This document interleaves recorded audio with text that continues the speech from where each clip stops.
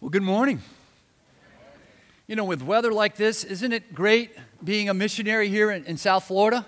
Someone's got to suffer for Jesus. Might as well be us, and be missionaries here. Now, speaking of being a missionary, last week as we saw that clip, we began the service by asking you, how did that clip make you feel? And I had several of you come up to me and said, you know what? I've never seen myself before as a missionary. And now I'm beginning to see myself that way. And so as you see that clip, how did it make you feel? Do you feel you're at the place where you can join with your church family this year and say, I'm a missionary? I might be a school teacher, but I'm a missionary, and I want to get on mission, and I want to be on mission in 2015. If your heart kind of resonates with that, as you leave this morning, our ushers have these wristbands that says, Living on Mission.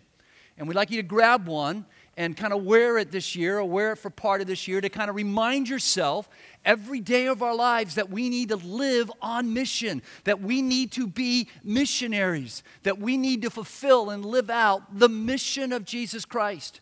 And for the last several weeks, we've been talking about how Jesus came with a purpose. He came with a mission. In Luke chapter 19, right? You with me? Verse 10, read it with me. Jesus said what? He came to seek the lost. Jesus came. God sent him. He came for the purpose to seek and to save the lost. You see, God is a missional God. He is a sender by his very nature. God designed the world and everything in it, including man. I encourage you to write these circles down, if you could, on the back of your notes there. And everything in it. God designed it all to be perfect and good, but something went very wrong. Adam and Eve chose to rebel against God and to depart from God's original design. Sin is missing the mark. Sin is departing from God's design. And when we sin, it leads to brokenness. And brokenness leads to more brokenness. So what did God do? He sent his very own Son to die for our sins. That's what we call the what? We call that the gospel, the good news. For God so loved the world that he gave his Son, that if we repent, we turn from our sins and believe in him, accept him to be who he is, we will have eternal life. We'll be able to recover and pursue God's design for our lives. We can be on mission and live on mission. We can experience God's forgiveness. But the brokenness of the world still remains. The world is not as it should be, is it? So now, Jesus sends us out into our broken world with the hope and the truth and the love of the gospel. In John 17, it's called Jesus' high priestly prayer. Jesus is praying to his Father, and Jesus said this: as you send me, as the Father, as you're sending me into the world, so I have sent them into the world. This was Jesus' prayer for his disciples. This is Jesus' prayer for us, to send us into the world. And then in John chapter 20, Jesus told his followers, let's read it together, can we? As the Father, that means out loud, as the Father has sent me, even so I'm sending you. You see, Jesus is a missional Savior. He is a sender by his very nature. And after his death and his burial and his resurrection, he gathered with his disciples and his followers, and he told them this in Mark chapter 16. Look at this verse. Go into all the world and do what? Proclaim the gospel to the whole creation, to everybody. Whoever believes and is baptized will be saved. You see, baptism is kind of like a birthmark of a believer. And every example of someone being baptized in the Bible, it always came after they turned from their sins and put their faith and trust in Jesus Christ. And they would give evidence of that change by aligning themselves with the church and with Christ by being baptized. Every example in Scripture, it always followed after a person believed, and then they were baptized. See, your parents can't believe for you. And maybe like many of you, my wife's the same way, grew up Catholic, and she was baptized as a child. But there has to come a place in your life where you believe. You believe. And once you believe, then you need to publicly align yourself with Jesus Christ and His church. And the way you do that is by being baptized. Now, because of our current reality, we're going to dive into this subject a whole lot more in 3 weeks. I think it's 3 weeks, 2 weeks. We're getting ready next week to start a new series called The Storytellers, and we'll talk more about that tonight at the rally. I want to encourage you to be there for that. And one of the stories we're going to be looking at is Philip and the Ethiopian official in Acts chapter 8. And we're going to talk about the subject because it's creating a lot of questions within our church, and we're going to discuss it more then. Now, back to our passage, back to Mark 16, verse 15. Jesus is speaking here, and He's telling His disciples, He's telling us, He says, go. Now, when you see the word go into all the world, doesn't go, when we see go in English, we think it's a verb. In the Greek here, it's a participle, which really means as you go, as you live your life, on mission, I want you to go. I want you to stay on mission. And as you go, you need to do what's it say? As you go into all the world, you need to do what? Proclaim. You need to proclaim the gospel to the whole creation. And the word proclaim means to announce, to declare, to share. As you're going, you need to stay on mission. You need to keep your life on mission. And you, each and every one of us, we need to share the gospel. Now, what's the gospel? We talked about this last week, and I think we learned last week, some of us did, that Jesus preached the gospel. I think we knew that. And Jesus is the gospel. Jesus is the good news. The word gospel means good news. That through the death, burial, and resurrection of Jesus Christ, our sins, our brokenness can be forgiven. Our relationship with God can be healed. But the lostness of man has been remedied, but the consequences of our sin we still live with. And we live in a broken world. So, Jesus realizes that. God realizes that. God's ascending God by His very nature. Jesus is ascending Savior by His very nature. And so He's sending us out into our broken world. He's saying, go. As you go, stay on mission. As you go, stay on mission and proclaim the gospel. That's your mission. It's to share the good news about Jesus Christ. And as you do that, what will happen? What's it say at the last part of verse 16? As we share the gospel, people believe and baptize, and they'll be what? They'll be saved. People will be saved. Now, do you save people? No. Are you the one doing the saving? No. You know, when we talk about subjects like this, man, some of us get really nervous. This is worse than talking about money. You know, it's like, you want me to go, you want me to share, you want me to talk and tell others about the gospel, you know? I mean, like, really? I mean, you know, and if I do that, you know what? They could really go to hell, right? After you take a whack at it, I mean, you could scare them to death. And so we think the power to save people is in us. We think the power to save people is in our words. It's in our presentation. No, the power is found in the gospel. God does the saving, and God does the saving through the sharing of the gospel. It's the gospel that saves people. It's not us. And the Apostle Paul, he makes this real clear in Romans 1:16. Paul says, man, I'm not ashamed of the gospel. I'm not embarrassed by the gospel. Neither should we be ashamed and embarrassed if we're truly a follower of Christ. I'm not ashamed of the gospel, for it's the, what's the word? It's the power of God to salvation. The power is in the gospel to everyone who believes. The power is in the gospel. It's not in you. It's not in me. It's not in our fancy words. The power is in the gospel. We just need to share it. We just need to tell it. The power is not in us, it's in it.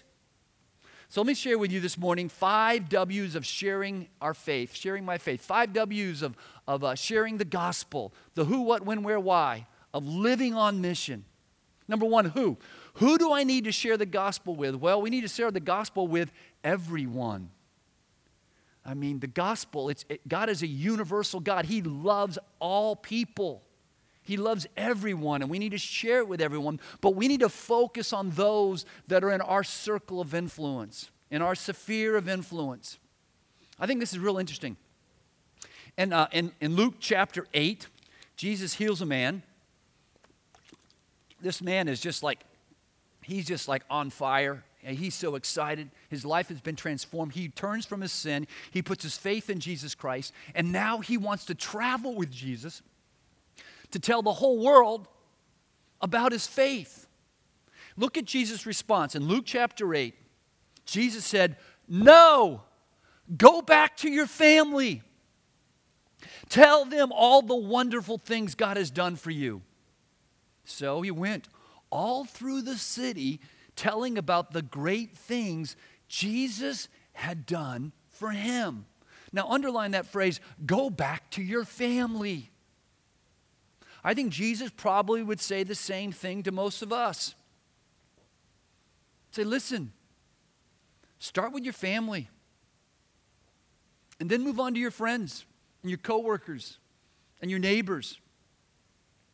And by the way, just tell people about the wonderful things God has done for you. It's really not that hard. You don't need to preach at people. You don't need to judge people or shame people. Just share your experience. Just share how Jesus has changed you, what God has done for you. That's the who. What? What do I share? What do you share? Tell me. It's the what? The gospel. It's the good news that God loves you, that God loves this world, that God loves people. And He loves people so much. God just doesn't talk about love. He demonstrated how much He loves us. He gave the greatest gift, His Son. You know, my grandson is 3 weeks old, 2 weeks old. What is it, Jan? His birthday was yesterday. 2 weeks old. He's already 9 and almost 10 pounds. I mean, he is just packing it on. He's a big little guy, you know.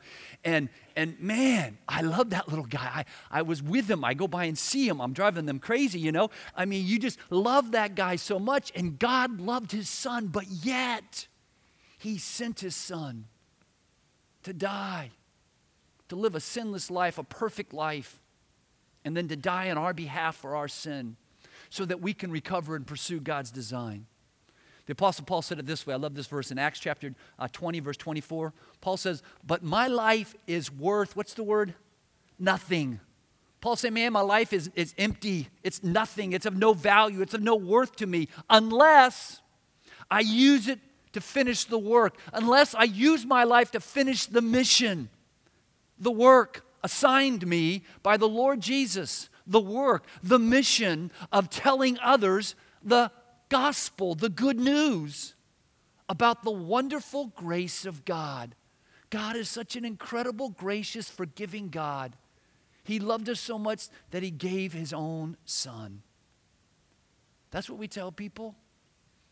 We tell people about God, His grace, the gospel.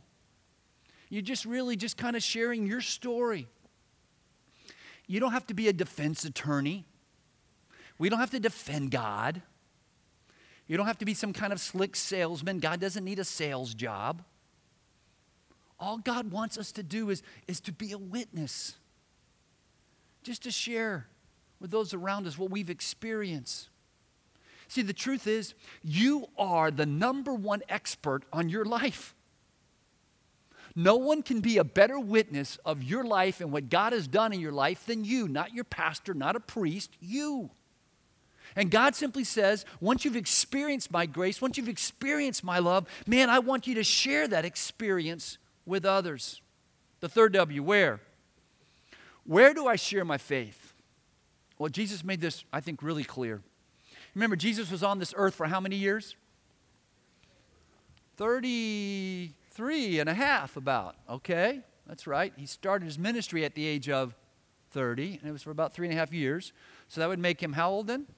33 and a half. Okay, all right. And he was on, and then on Friday he was crucified, and then 3 days later, which would be Friday, Saturday, Sunday, he rose from the grave. And then he was on the earth for how long after that? About 40 years. Gave evidence of God's power that he rose over the grave, over death. Walked around, gave clear proof, evidence. And then at the very end of his life, now last words usually are very important, right? I mean, in Hollywood and TV, movies all the time, we always want to hear the guy just got shot, and you're going to tell us who shot him, and you always want to know the last words. When Acts chapter 1, we've got the last words of Jesus. He's getting ready to ascend, and in Acts chapter 1, verse 8, he says this to his followers: "But you will receive power when the Holy Spirit will come upon you." And he's already talked about the Holy Spirit, that the Holy Spirit's another, the same kind. He is God. He's God's Spirit. The Holy Spirit's going to come, and he's going to give you the power. And you will be my, what's the word? Witnesses. I'm going to give you my Holy Spirit. He's going to give you power, and he's going to give you power to be my witnesses. And I want you to be my witness in Jerusalem and in all Judea and Samaria and to the end of the earth. Now, when Jesus told this to his followers, where were they? They were where? They were in Jerusalem. He's saying, hey, I want you first to start at home. Start with the people closest to you. And then I want you to go to Judea. I want you to go to Stuart and Dade and Broward and Samaria. That's Dade, Samaria. Because it's quite different than the rest of us. That's Samaria. And I want you to dare to reach beyond that and to go to the end of the world. I want you to care and have a heart of compassion, because I'm a sending God and Jesus is a sending Savior, and the church is a sending institution, and I want you to go to the entire world. Everywhere you go, I want you to get on mission and share the gospel, your faith in me. Now, my wife sometimes kind of makes fun of me. She calls me Mr. Rogers. And it's not because I like sweaters. It's because I'm always trying to be like nice to people, and friendly to people. And I talk with strangers. And I kind of really believe taking time just to greet people and meet people in my neighborhood can make an eternal difference in someone's life. And Jesus, he was constantly meeting people and greeting people. And even more than that, you know what Jesus was constantly doing? He was eating with people. The religious people of his day, they thought he was a drunk and a glutton because he was eating with the wrong kind of people. He was eating all the time. He was hanging out all the time. So they called him a drunk. They called him a glutton.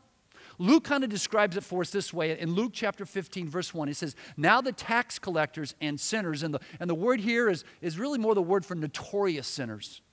I mean, these were like gangbangers, all right? These were notorious sinners. Yet they were all, what's the word there say? They were what? Drawing near. Isn't that amazing? To hear him. And the Pharisees, the religious leaders, the scribes, the teachers of religious law, they were grumbling. This man receives sinners. And not only is he nice to them and talks with them, he even eats with them. He associates with them. He hangs out with them.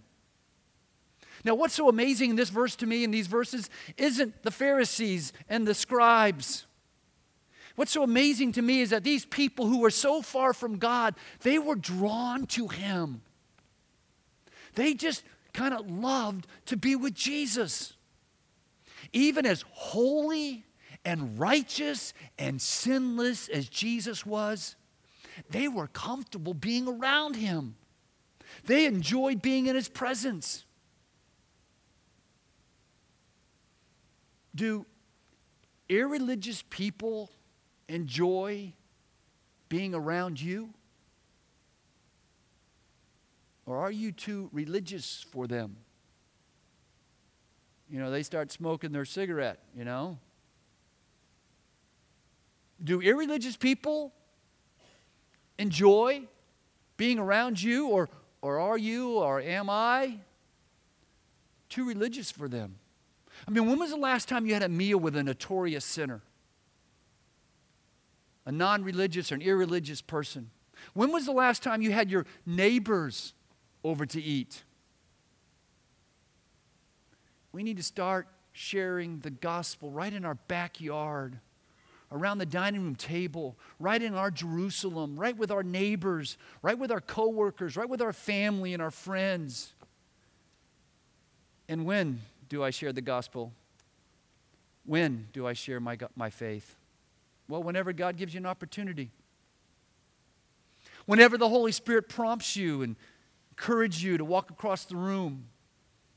Whenever you feel prompt in your heart to speak up for Him, to share your experience, to share your story, to share God's story of the gospel, John 3:16. Now, I believe we need to really work hard at earning the right to share our faith. You know, I think we need to earn the right to speak truth into people's lives. We need to earn that right. We just don't have that right. We need to earn that right. I need to invest my life. I need to invest my time. I need to invest my resources in people, because people truly is God's greatest what? God's greatest commodity. What God loves the most, all that really matters on this earth, it's people. And Jesus was always loving people. He was always reaching people. He was always helping people and serving people and saving people. He gave His life for people. Young people, old people, rich people, poor people, sought after people, despised people. Never has anyone in the history of the world displayed more love and compassion for people than Jesus Christ, because He was God. And He showed us the heart of God. And He made it very clear that we need to do the same. We need to live our lives on mission, the mission of seeking and saving the lost. Galatians 6:2 says, stoop down, reach out to those who are oppressed, share their burdens, and so complete Christ's law, the law of Christ. Now, what's the law of Christ? Christ gave 2 laws, right? He said to love God and to love who? It's a summation of the law. Love your what? Your neighbor. Fulfill the law of Christ, which means to love your neighbors, to really love your neighbor. So I need to invest in the lives of the people around me, and then I need to invite them to faith in Christ. And as a church, you know, we want to partner with you in sharing your faith. Every Sunday we want to try to create a safe place where people can investigate the claims of Christ at their own pace. We want to create an environment where unchurched, irreligious people love to attend. George Gallup, he did one of his little surveys, and he discovered that 65 million Americans don't have a church home. Now, he's not referring to the CEO crowd. You know who the CEOs are, right? CEO or the Christmas and Easter only crowd. Because if you talk to a CEO, they'll say, oh yeah, I go to church. I attend Palm Beach Community Church. They come Christmas and Easter, Now, he's not even talking about those. He says, in America, 65 million, not including the CEOs, don't even have a church home. He went on in their survey, and they said over 50% of them, 34 million, said they would attend if somebody would just invite them. 34 million Americans are just waiting for an invitation. I love reading Gallup stuff. He did another poll, and he said teens today, they have found that teenagers today would rather talk about God than about sex. I had a hard time believing this. They would rather talk about God than they would about drugs or even music. People feel their brokenness like never before, and they are hungry for the gospel. The last why is this, why? The last W is why. Why? Why should I share my faith? Why should you live on mission? Because God is building a family, a spiritual family that's going to last forever. That's the point of why we're here. The whole point of history is that God is building a family, and He wants us to be part of it, and He wants us to be busy, living on mission, inviting others, sharing the gospel, so others will be a part of His family. You know, that's just one of the many reasons why I'm so excited about next Sunday. We're going to stand up and say, you know, welcome to Family Church. Because we're joining with Family Church as a church, you know, that's building families by helping them to discover and pursue God's design. God is building a family. God's building a family. And people all across the world are coming to faith in Jesus Christ in record numbers. God is at work in South Florida, and God is at work in the world. And we are on a mission from God. It's called the Great Commission. It's being commissioned by God to love people and serve people and share the gospel and restore broken people and redirect wayward people. It's the mission and the commission to seek and to save the lost. We need to get on mission. You know, this week I had 2 separate events and talking with some people. They basically asked the same question. They asked me this. They said, Dr. Ray, why doesn't God just take me home? 2 different people, depressed with their life. And they asked, why doesn't God just take me home? Have you ever asked yourself that question? I'm a Christian. You know, I'm going to heaven. Why doesn't God just take me home? And I said to both of these people, God has a job for you. God has a purpose for your life. He has a reason for you to be here. He's building a family, a spiritual family, and He wants to use every single one of us and getting as many people to be a part of His family. Now, the Apostle Peter, he wrote a letter. He wrote 2 letters. And in one of his letters, he wrote to fellow Christians who were suffering and having a hard time. Some of them were even being persecuted for their faith. And they were longing. They were waiting for the return of Christ. I mean, Jesus promised that He was coming back. And they were longing for Him to come and take them back. Kind of like the question I was asked. Why doesn't God just take me home? And in 1 Peter chapter 3, verse 8 and 9, I love the way Peterson translates this. Let me read it to you. Peter says, listen, don't overlook the obvious here, friends. With God, one day is as good as 1,000 years, and 1,000 years is a day. God isn't late with His promises. God isn't late in bringing Christ back, as some measure lateness. God is restraining Himself on account of you. He's holding back the end because He doesn't want, what's the words? Anyone lost.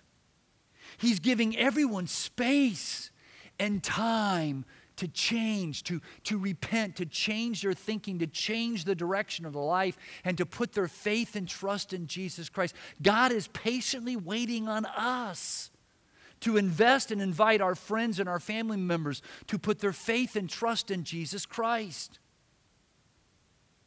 He left us here because we have a mission to do. So let me ask you this question. It's the most important question this morning, and this is it. Who do you need to share the gospel with? Who do you need to share the gospel with? The last 4 weeks, as we've been talking about this, you've been sitting there, and I know the Holy Spirit's been speaking, and you've been thinking, I need to share. I need to talk to this person, that person. Who do you need to share the gospel with? Who do you need to invest in? Who do you need to invite to faith in Jesus Christ? You know, the early church, they were so radically devoted to God and relentlessly committed to sharing the gospel. So much that in Acts chapter 4, they were being threatened. They actually got beaten. They were in prison because they were sharing the gospel. And the church got together, kind of like this. They got together. And interesting, you know, they didn't cry. I mean, they were being beaten because of their faith. They didn't say, woe is me. They didn't say, life is terrible. They didn't pray the way I would pray, which would be, God, relieve this threat. God, in your power, fight against this threat. You know how they prayed in Acts chapter 4, verse 29? Now, Lord, consider the threats. Give it some consideration, God. They're beating the crap out of us. Consider their threats and enable your servants, enable us to speak your word, to speak the gospel, the evangelium, to speak the gospel with great, what's the word? Boldness. They prayed in the midst of suffering and pain and hardship. They prayed for greater boldness.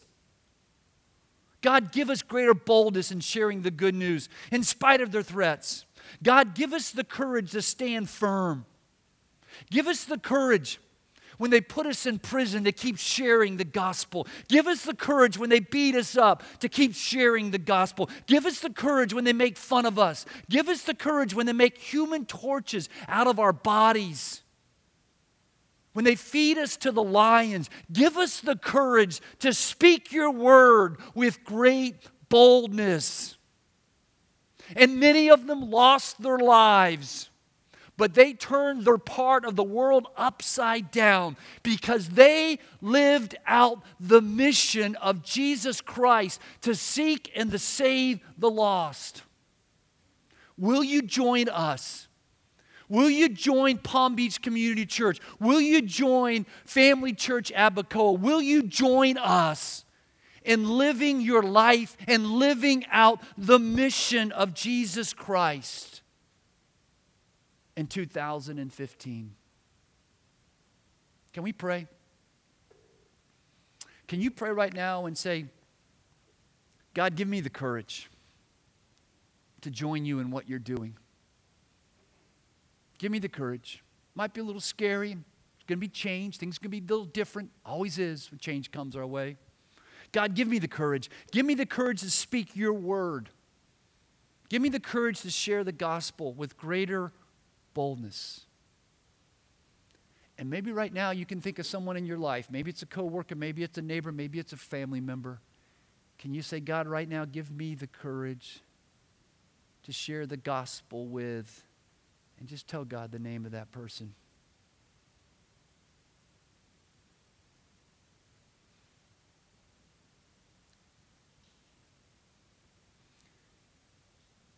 Can you say, God, I want to live on mission. I want to live on your mission of seeking and saving the lost. Can you pray and say, God, I'm in? And maybe this morning you need to repent of your sins. Maybe this morning you need to believe the gospel. You need to invite Jesus Christ to come into your life. Ask him right now. Say, God, I acknowledge that I've sinned. I want to turn from my sins, and I believe that you love me and that you sent your son Christ. God, help me to live on your mission. Can we all pray that? God, we're so grateful that you are such a loving, inclusive, radically inclusive God, that you loved us, that you didn't give up on us, and that you sent your very son to save us, to bring the forgiveness of our sin. God, we thank you for that. And we just pray, God, that you will help us to be your church and that we might go out and we might share the incredible God you are, to share the gospel. God, give us the courage and the boldness to do that. In Jesus' name we pray, amen.